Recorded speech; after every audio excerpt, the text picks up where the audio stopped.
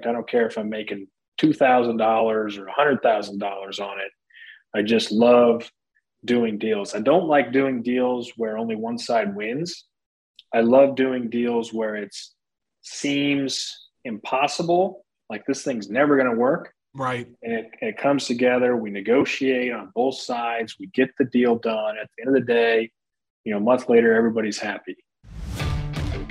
Welcome to Invest for the Win, where we discuss strategies to win at the game of private investing. Whether you're a novice or a seasoned investor, tune in to hear experts break down complex topics and reveal emerging trends in private investing. Head over to investforthewin.com to find links to these episodes and additional content. Position yourself to invest for the win. Hosted by the founders of FTW Investments, Logan Freeman, Corey Tuck, and Parker Webb. 1031 exchanges can be stressful. Deadlines, how it works, new markets, and many other factors make 1031 exchange like-kind exchanges confusing. Many investors want more cash flow. They want a safe investment, but don't have the resources or direct knowledge to start or complete an exchange. Our guest today, Alex Olson, is a multifamily and neighborhood retail shopping center broker in Kansas and Missouri that actually works with buyers. He's built a system around helping buyers succeed. Today, we talk through how he finds these off-market opportunities, how he builds relationships with buyers, the whole process that somebody needs to take when they're deciding if they're going to do a 1031 exchange. And then also, we talk through the most common mistakes that he sees. You're definitely going to want to tune in to this episode today. It was enlightening, and there was a lot of great valuable content. Today, our guest is near and dear to us all here at FTW Investments. It's the one, it's the only, Alex Olson. As a commercial real estate investor himself, Alex understands the frustrations of not being able to locate off-market deals, not finding deals that cash flow, and running into dead ends. Alex has helped clients complete over $50 million in sales through over 35 transactions. More on that here in a minute. Alex, not that I don't see you every single day, but I have provided a brief overview of who you are and your experience, but give us your perspective with how you got interested in real estate investing and then the journey that has brought you where you are today, which is being a top niche off-market commercial real estate broker here in Kansas City in the Midwest. Well, what first piqued my interest in real estate is, I probably like a lot of us, right? We always feel like we have this knack for knowing what's a good location, what's a good property. And I had a passion for architecture when I was a kid, drawing buildings and stuff, but I was horrible at math. And so that wasn't going to work out for me. So I kind of tabled that until I built our dream house, which sounds a little bit odd. Like, why would that really get into commercial real estate? But, yeah. You learn more about financing. You learn more about, construction draws and what really banks care about. And then you take a look as you're doing this thing, you start talking to investors. I mean, half of the people that are working on my house were real estate investors on some level. Mm-hmm. And when we finished building our dream house, we're like, holy cow, we've got quite a bit of equity we built into this thing day one. And so we tapped into that right away and bought some rental property with that. I was very much under the location mentality. Sure. And, with that, bought in select locations, here downtown and next to KU Med, major economic centers, so to speak. Mm-hmm. But was always looking for a way out of my day job. I still had a day job. And through this process, though, of buying real estate is like, these agents, love the agents I worked with. They were very smart people. They were more residential focused, I would say, and more seller focused. Yeah. And I totally understand that, but I was like, man, it seems like there's a way to really help investors that don't know what they're doing. Sure. Close these things out. And so long story short, talked to a mentor. He's like, go get your license. I was like, I don't want to get my license. I don't want to do residential stuff. And he's like, no, man, go after commercial stuff. I mean, multifamily. And so literally a month later, I'm sitting here talking to you, and it's like, what do I do? And you're like, go get your license. Yep. And so that, I think, and I mean, the story, but some of the listeners, it's like, really kind of finding this niche with 1031 exchange clients because they're on a deadline, and then working with buyers because, I feel like I have the ability to connect them with the key individuals to get deals done and evaluate deals appropriately for them. Absolutely, man. Well, it's a good story. I've obviously been a part of a lot of it, but our listeners haven't heard that story before. So thank you for that. Now, so you have the W-2 job, right? Right in the middle of all of the COVID-19 pandemic. Take us back to that point kind of in your life when you decided to make a change, or a change happened, right, that led you on this current path.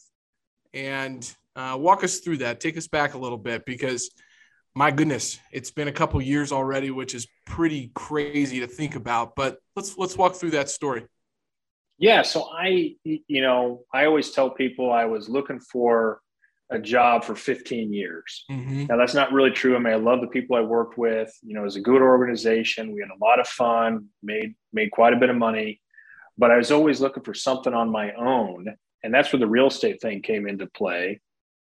But even after I got my license, it wasn't like you jump right into it and you got the salary that you were making at your other gig, and now you can just quit everything. And so really kind of working closely on still trying to generate income through real estate, but also doing a W-2 job. The pandemic hits, it is impacted literally every single person, definitely in the US. Yeah. And some good, some bad. And for me, on first blush, it was bad because people stopped buying real estate for a period of time. I mean, at least a lot of them. And the job, my W-2 job, there was definitely some nervousness around what's going to happen. Are people good? I was in consumer finance. And so these are all people that have loans, and are they actually going to be able to pay their loans back? So there was panic across the board there. And, a couple months into the pandemic, I get this call from HR and I guess my pseudo boss at the time, and basically said, "Hey, look, Alex, nothing you did, but it's time to make a change." And right then and there, I was fired. And, my wife was pretty upset about it. I was excited and very nervous, but very excited. Sure. I remember calling you or texting you and saying, "Hey, look, man, this is, I'm full-time real estate now." I remember the day. I remember what I was doing. I remember what I was wearing, all of it. So I remember that very vividly. And so that was a very scary point, but it was a very exciting time. I could finally go out at that point and do what I wanted to do, which was really focus on working with buyers in the commercial real estate world. Yep. And from there, it's just been off to the races, so to speak. Awesome. So let's dive into the expertise, right? So what is it that you do differently from other commercial real estate brokers out there? Break that down for the listeners, and then we'll dive into what a 1031 exchange is. But what is it that you do differently, Alex? We've touched a little bit on it, but let's dive a little deeper. Yeah, when you look at the commercial real estate space, especially in the $1 to $10 million asset valuation, most brokers really focus on sellers. And what that means is they're after getting a listing, because a listing, especially multifamily, it's often going to sell, right? You put it on the market, there's a million buyers out there, it's going to sell. And so their fiduciary responsibility at that point is solely to the seller. Whereas if you're a buyer broker, which there's a select few of us, which is what I, strive to be, our fiduciary responsibility is to the buyer. And what that allows us to do is really understand what the buyers are looking for. Yeah. Allows us to help them find appropriate lenders. People don't understand how important a lender is in your relationship of getting a deal done. Yeah, I mean, it's the biggest part of the cap stack, right? I mean, everybody's always talking about where's the equity going to come from, but when you think about it, absolutely. I mean, the financing company that you're working with is very important, 100%. Yeah, and so that's a big part of what we do, because we know there's a lot of lenders out there. They all promise different things for different reasons. Sure. But there's select few lenders that for every single asset class and asset type and location that we can put those clients into, the buyers into. Another one is property manager. If you're an out-of-state investor, even a local investor, and you're like, yeah, I just don't want to manage this property, I don't know how, or whatever the case may be, we can actually connect you with 5, 10, 20 different property managers that you can go meet in person or virtually. Yep. And then, of course, you've got all the other ancillary pieces. You've got the attorneys, you got title companies, and all these different pieces that help you close out the transaction. I tell this to sellers and I tell this to buyers all the time. Anybody can put any property under contract. There's not a requirement to put something under contract of what needs to be had, but can you actually get it closed out in a reasonable amount of time? And that's what that's really what I pride myself on, is hitting deadlines and really what we call the white glove experience with a buyer. Yeah. It sounds like you're really making it easy for buyers to not only find projects. I mean, that's the typical, job responsibility or duty of a broker, right? Is to find projects, and don't just put me on an MLS drip, right? I mean, how many times do we hear that? But taking a step further and saying, okay, let's look into the future on a transaction, and let's have relationships around the lending, around a contractor, property management, title, attorney, you name it, and kind of assembling a team to allow folks to feel really comfortable, because as we're going to talk about next, there's a deadline, and there is a reason that the saying in real estate is that time is of the essence. I mean, we've gone through that firsthand, and, we'll put projects out there and people miss them because they missed an email or a text, and so time is of the essence. But walk us through. So if somebody maybe doesn't know what a 1031 exchange is what is a 1031 exchange? What are the benefits of that? And who are the typical clientele that, find themselves in a 1031 exchange? Yeah. So taking, right off the top, 1031 exchange, what is it? So 1031 is a federal IRS tax code that allows an investor to sell one property, an investment property, sell that one property, and then defer all of your capital gains that you made on that investment property into any other type of real property, real estate. And that could be, you can exchange into farming, or farm ground, not farming, but farm ground, vacant land, multifamily, any asset class in any state in the US for, in simple terms, any value, as long as it's more than the purchase price of your property that you sold. So that's a very basic 1031 exchange definition. And the reason why the federal, it's important to note that it's a federal tax code, is because it doesn't have anything to do with your local state jurisdiction, whatever they tell you or say or like to do. It's at the national level. And that allows you to go to any state. So that's one part. Then the other question you ask is, kind of why would you do this? And there's a million different reasons, but there's a couple most common reasons. And that is to what we call lever up, right? So you've got, let's say your property is worth $1 million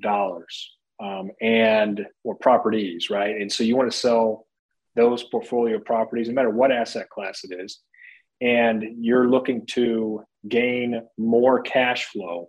And so you sell that $1 million, but you don't want to pay taxes on that, right? Because you just want to keep growing your portfolio. So then you could take that $1 million and buy something that's worth $4 million, increase your cash flow dramatically and your net worth, and continue that process really, until you drop, literally until you drop. So you can defer taxes all the way till your death on capital gains.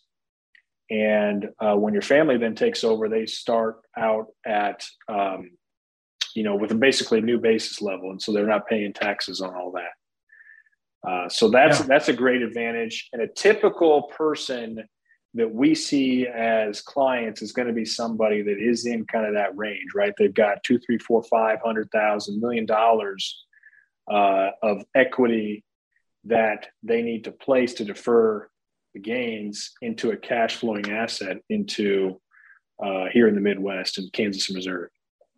Yeah. So a lot of things to unpack there. I will just say that the 1031 exchange is an extremely powerful tool when understood and utilized correctly. The second part is, being able to create legacy through deferring these capital gains. And when you do pass away, your family inheriting a property with not a huge tax burden, right? I mean, that's really important. And then the third would be, we see a lot of folks on the 1031 exchange side that are kind of accidental investors, meaning, they have owned a piece of property for business use previously. And, somebody came along and said, hey, I'm going to buy that self-storage unit from you that you were storing all your equipment in, and I'm going to pay you a premium. And now they find themselves in a kind of a conundrum, right? They're like, well, what do I do? So break down, let's say somebody does, find themselves owning an office building or a self-storage property, or maybe they had a duplex that they lived in at one point, even a single family home that's a rental that is classified as an investment property. When they decide to do a 1031 exchange, what steps does somebody need to take to be successful in that? What are the first steps that they need to take? Yeah. So the first step you got to take is understanding that you need to have a qualified intermediary. Okay. And if you're considering if you're considering it all in any part, you've got to make sure that you get a qualified intermediary involved, even ideally before it goes under contract, just to get the ball rolling, because they're going to be able to help you determine your basis, tax consequences. The other piece too is obviously your CPA or whoever you're using for your financial advisor, just so you understand, so they understand really kind of what you're trying to do. But that qualified intermediary has to be involved, because when your property closes, you can't touch the funds. So you've got this self-storage building that you're now selling. It's under contract. Get your qualified intermediary involved so they know that they're going to take control of your funds at closing. That's the first thing. The next thing you want to do is you need to get into and understand what markets you're going to consider. So are you going to consider the Midwest? Are you going to stay in your home market? Where are you going? And then what asset class you think you might want to get into. Don't pigeonhole yourself into the same asset class you're in. Think about the options that you have, and do all of this as you're even before under contract, or definitely when you're under contract, because once that property closes, which I think maybe is where you're going next, once that property closes, then you have only 45 days to identify up to 3 properties. And there's other nuances in there. I mean, the 45 days is a hard and fast date. There's no way around that. There's no 46 day. There's no 45 and a half days. It's, 45 days. Yep. And depending on your QI, that's why your QI is important. I made a post on LinkedIn the other day. It's like anybody can be a qualified intermediary for the most part.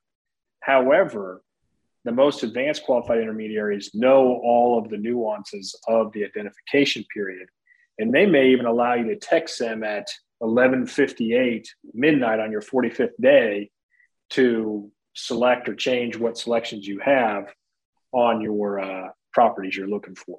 Yeah, it's really good feedback. I mean, I think that we've seen investors say, I just sold a property. I'm excited about doing a 1031 exchange. And I'm like, okay.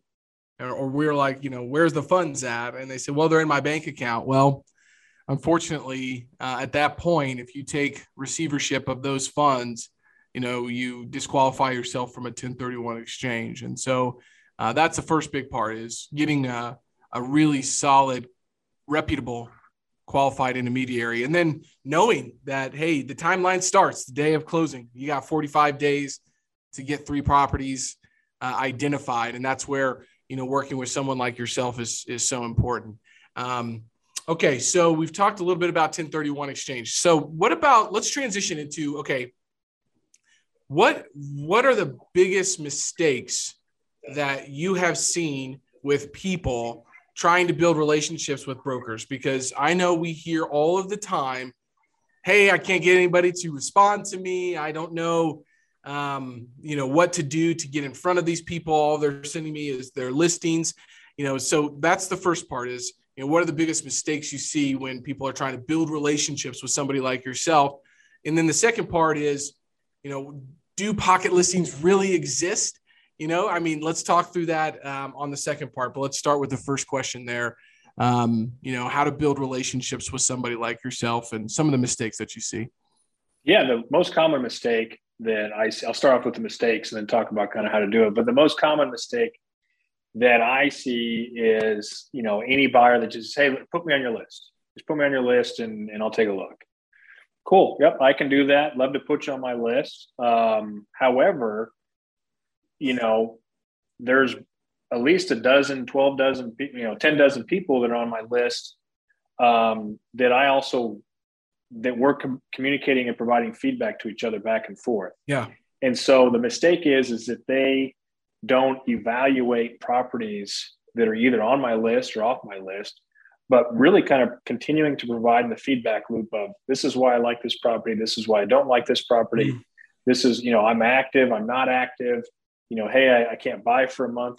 Because the more you communicate with a broker, even though they may seem or appear to be annoyed with you, at least they know you're listening. It's the old, silly saying of squeaky wheel gets the grease. Yeah. But it's true even in the broker world of continuously providing feedback to the broker on what you're looking for. And then that's number one. And then number two, coming into any market with realistic expectations. Everybody right now, wants a 7, 8, 10, 12 cap rate, right? With, me too. 10, me too. With 10, 20% cash on cash, whatever the case may be, that's totally fine. That's what I want too. However, just understanding the market, and maybe if you don't know, you ask the broker, hey man, what's the market doing? Or hey gal, what's the market doing right now? And they'd be happy to kind of show you recent comps, show you recent transactions that's even in your price range, even with the asset type you're looking at, whether it's, townhouse style or urban core, whatever it is.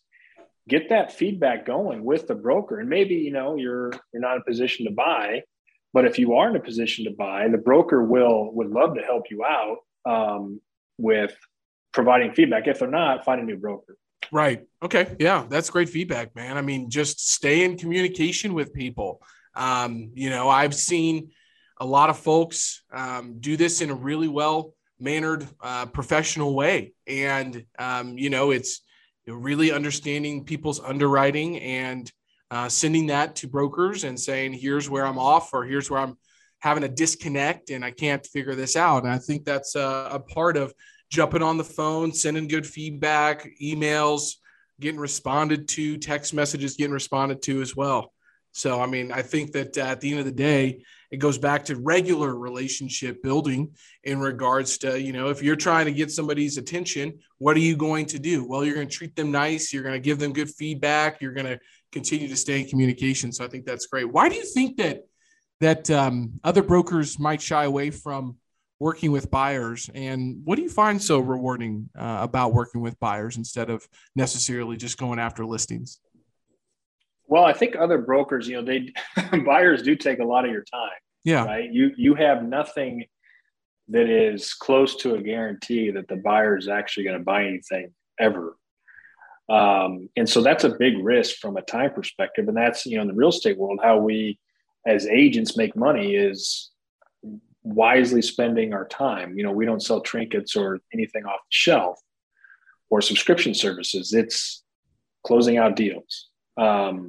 And so there's a big time wasting risk for that. And the reason why I like working with buyers is because of some of the things we talked about at the beginning, where you can spend a ton of time with buyers, but you can also talk to a lot of buyers, which I like doing.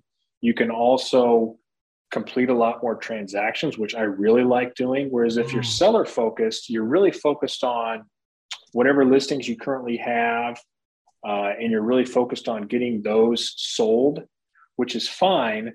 But I want to make sure that I can go outside that box, the seller box, and into helping individuals coming into the market, helping individuals that are trying to grow their wealth, and really taking advantage of the current market opportunities and focusing on multiple people at once versus one or two sellers, or maybe five. Maybe you're able to get 5 listings and manage all those listings, which is great. But the rewards I get, the emotional rewards I get from work with buyers, is getting and building that wealth factor of owning real estate. Yeah. And what I think we've seen too in this space is you build a relationship with a buyer, you become really a friend of these people, somebody that they rely on a lot, because that 45-day window does get stressful. I understand that.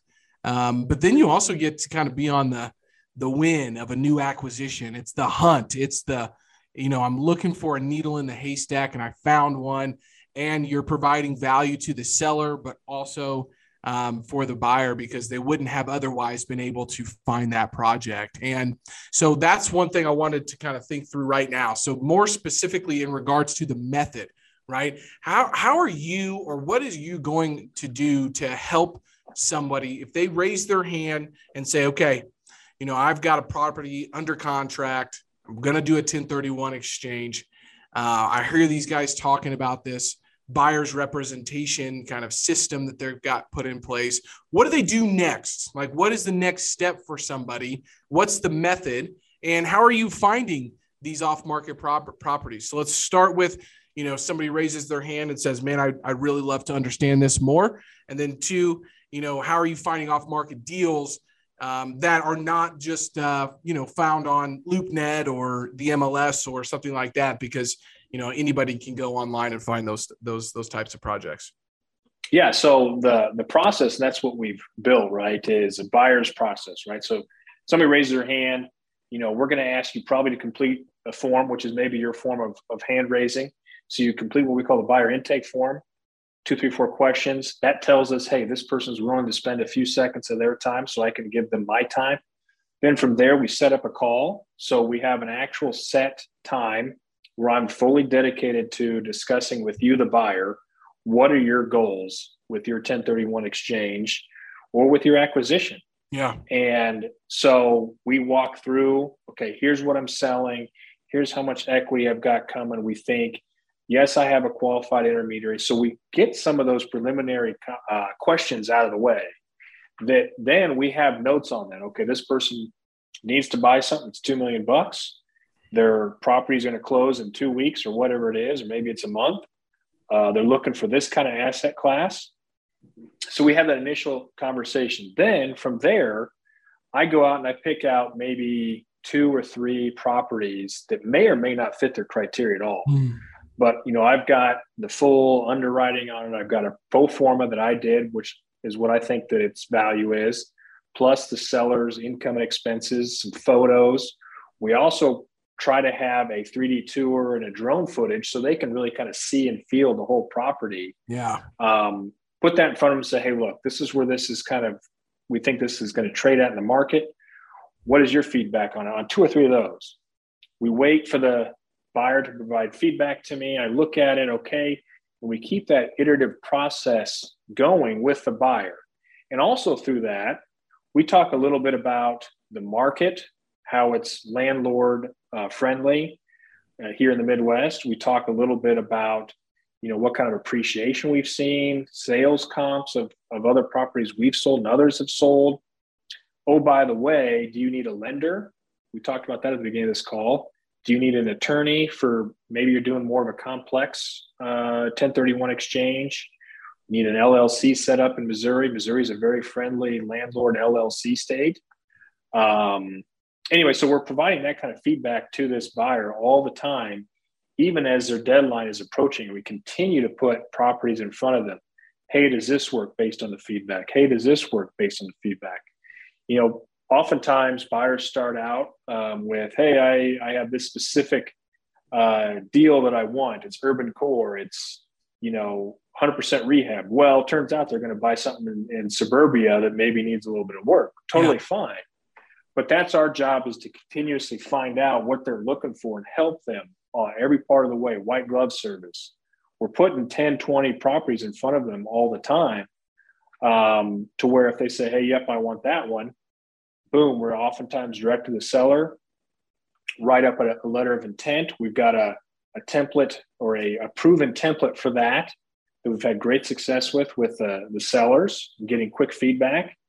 And then we move into the contract phase, and we can provide them an attorney to review that contract, use our form, whatever the case may be.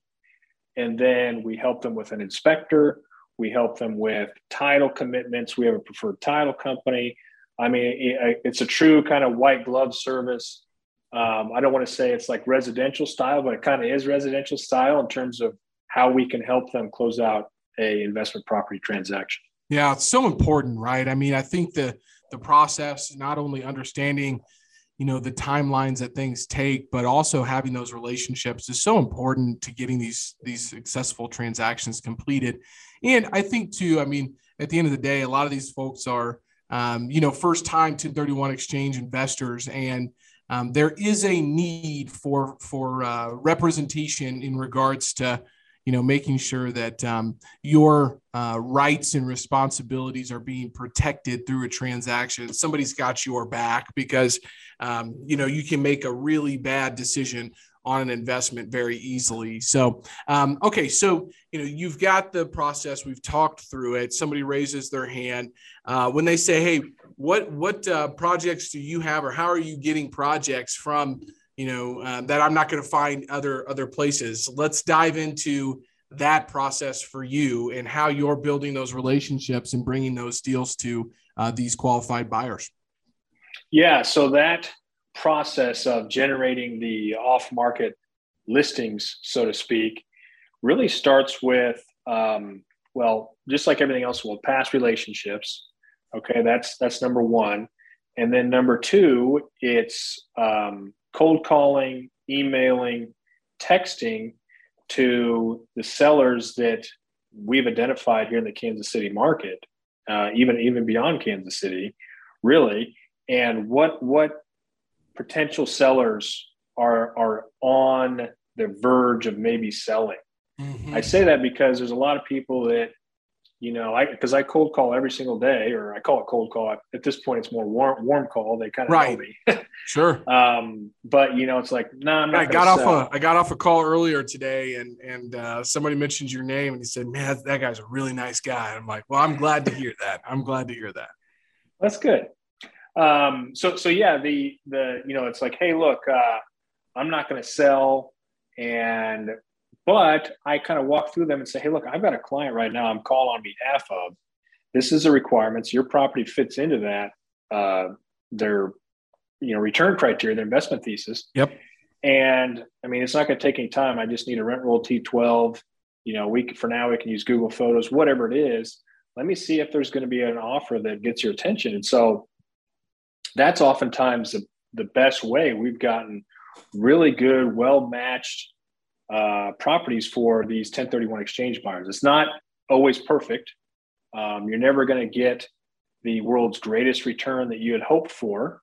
I want to be clear about that. However, our process is, the more involved you are with us, the better chance you have of getting what you want. And we have so many different case studies of, this person was on a deadline. This person said they never were going to sell. However, when we presented both sides to the opportunity, they jumped on it and got it closed out. Yep. I think that a lot of folks have in their mind what they're trying to accomplish. And then, reality sets in. Ray Dalio always says you got to deal in reality, right? And understanding that your goals that you're trying to achieve can be achieved through different asset classes, business plans, and geographic locations. It really comes down to understanding your risk and reward for each one of those and what's available during your 45-day timeline. I mean, it's always a moving target. I think that's really important to understand. So many times I think people will have an idea of what they're, trying to accomplish, and then they talk to an expert like yourself in a market that they know really well, and they're like, oh man, maybe through this process that shifts just a little bit, and people as they go and progress on the timeline definitely become more open to different opportunities. So wanted to see what type of asset classes do you specialize in? Do 1031 exchange investors really gravitate towards, and why? Yeah. So top of the list is multifamily. And real quickly talking about that one, because everybody seems like, and their mom invests in multifamily for multitude of different reasons. One, everybody needs a place to live. Two, it appreciates pretty well, actually, even in the Midwest. And three, because not you, but maybe you yourself used to live in a multifamily apartment complex, what it's like. And so people can always invest in things they relate to the most at first. So multifamily is excellent. You can get cash on cash returns. Basically what cash on cash return is, yield on your money. 8-10% is typical right now. And that's kind of on a yearly basis. And then when you look at maybe the internal rate of return or the average rate of return, somewhere around the 20-25% per year range is common. And so you can tell those numbers are pretty dang good, especially when you look at the stock market right now, which kind of goes like that. So that's one asset class. Another asset class, which is becoming more and more popular, is triple net lease investments. And those are typically neighborhood retail shopping centers, recession-resistant tenants in there, which is going to be a mix of stuff that you essentially can't get on Amazon, and more service-based industries. Those are going to be a little bit cheaper, meaning you're going to get better returns on those. They may not appreciate quite as fast, but if you get a single tenant building like a Dollar General, or maybe Dollar General anchored, or Family Dollar or something like that, again, that's recession resistant. And, you'll be able to sell that all day long if you ever needed to. And it's going to just be like mailbox money. So the reason why people gravitate towards triple net lease investments is because the seller really has no responsibility on the building. The tenant is paying their own maintenance, paying their own repairs, paying oftentimes for the parking lot repair. All that kind of stuff. So the only thing that the seller's or the owner in this case is responsible for is, keeping the building up to date and up to code, and then making the check, cashing the check when it comes in the mail or into your account. And there's various levels of that kind of investment sale. And you can buy those all over the Midwest. They are becoming more and more popular. So you do see cap rates compressing a bit. But there's also a lot of people that are buying these neighborhood retail shopping centers, restabilizing them or stabilizing them into something that's more attractive, and selling those off at pretty dang good cap rates. And, it's perfect for an investor that is out of state and maybe doesn't really have to do with anything related to management and just wants a check every single month.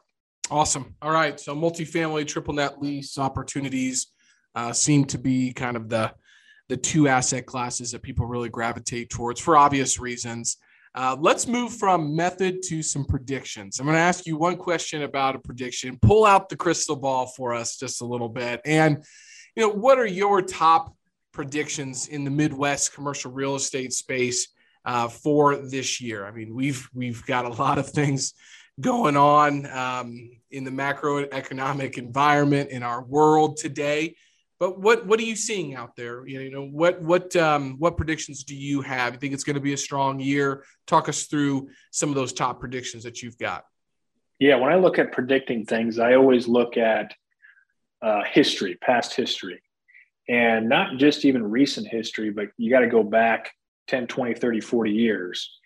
And you always look at recessions and how often they occur, and you look at wars and how that impacts things. But then you look at the local microclimate, which is here in Kansas City, and you say, okay, I'm seeing Kansas City as a steady Eddie, continues to grow because it has for the last 25 years.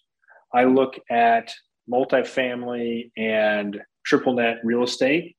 Those have been very consistent over the last 25 years, continuing to grow. And then you look at the cost of capital to acquire those assets. Sure, it's going to go up. We know rates are going up, so money's going to get a little bit more expensive. However, it's still historically low. You look at 2008, 9, and 10. That's only 10, 12, 15 years ago with the last great recession. And when you look at that period, rates were pretty dang high compared to where they are now. Now, are they going to get up to that high? I don't know. I mean, the Federal Reserve has a pretty good, with the exception of the pandemic and the war, which I know are things that could happen at any point in time, but they have at least continuously improved upon their mistakes over time. This is my opinion, in terms of controlling inflation and other aspects the best they can. And so I'm also always a pretty positive person. So long story short, multifamily is going to continue to soar. Triple net lease is probably going to continue to be strong demand. Office, which I don't delve into much, we do on occasion, is I think going to have opportunity to buy at lower prices. But again, everything is risk rewards based, right? Yeah. So it's going to be pretty high risk with pretty high reward if you do it right. So I think 2022 is going to be another banner year. I don't see any reason why it wouldn't be. Yep, 21 was, and 2022 looks like it's going to blow the doors off of 2021. So we'll continue to review and stay in tune with what's happening. So appreciate that, crystal ball. How about this? Let's dive into some legacy. We love to talk through what inspires people. Why do you do what you do? So I'd love to pose that question for you, Alex. What inspires you, and why do you do what you do, man? The main overarching factor, of course, is supplying for my family, allowing us to be blessed and continue to do amazing things with our life, whether it's fun or giving back or whatever the case may be. That's number one. Number two, then, luckily, I love doing this. And, it comes down to doing deals. You touched on a little bit ago. It's hey, we got a deal done. We found this for this buyer. Love doing that aspect. I don't care if I'm making $2,000 or $100,000 on it. I just love doing deals. I don't like doing deals where only one side wins. I love doing deals where it seems impossible, like this thing's never going to work. Right. And it comes together. We negotiate on both sides. We get the deal done. At the end of the day, a month later, everybody's happy. Yeah. And so that's what I'm really passionate about from a real estate standpoint. And to be honest with you, real estate is everywhere. And the more development that occurs, in theory, and what we see here even, is the better people's lives become. Yeah. So as development continues to improve, people have better places to live. More slumlords sell their properties. Yep. Better operators come in and operate those properties. So that is also really, really fun to see as well. Yeah. It's definitely a tangible industry to be a part of, and you can definitely impact a lot of people's lives. And I know you are doing that positively. So what is one thing that not many people would know about you, Alex? One thing that is interesting, maybe interestingly boring, is I grew up on a farm, actually, and I didn't really enjoy the farming life because I never saw the fruits of my father's labor come to explosion. But now that I'm, dang near 40 years old, looking back on it, I have even told my dad this over the last 5 or 10 years. Dad, even though you were a farmer, you were actually a real estate investor because he bought his own farm ground. Mm-hmm. And now that money's worth, eons more than what it was when he and his father paid for it. So even looking at that, back in those days, I always kind of knew, okay, Dad's got some money here because he's got this farmland. Okay, well, real estate actually applies to that a lot. Yeah. Where somebody else, in this case, crops, so farm crops, are producing the revenue, the income to pay off that farmland and make a few dollars, which is the same thing in real estate where you're, have tenants in there that pay off your mortgage debt while you're reaping those rewards. So it's kind of an interesting thing that I didn't realize until much later in life. Yeah, no, that's really cool. It's definitely coming full circle. So it's been an enlightening conversation. I know there's a lot of value here. I mean, I think just back from understanding 1031 exchanges, why you work with buyers, the chase and the hunt of a deal, building relationships with people, having trusted experts working on your behalf, and then obviously leaving your legacy and really helping people and seeing that result out there from the fruit of your labors that you're working on a regular basis. Alex, anything that you wanted to speak about that we didn't cover? No, I think we covered everything in pretty dang good detail. And I cannot recommend enough if you're an investor and you're a buyer and you're active, the continual feedback loop with your broker. Yeah.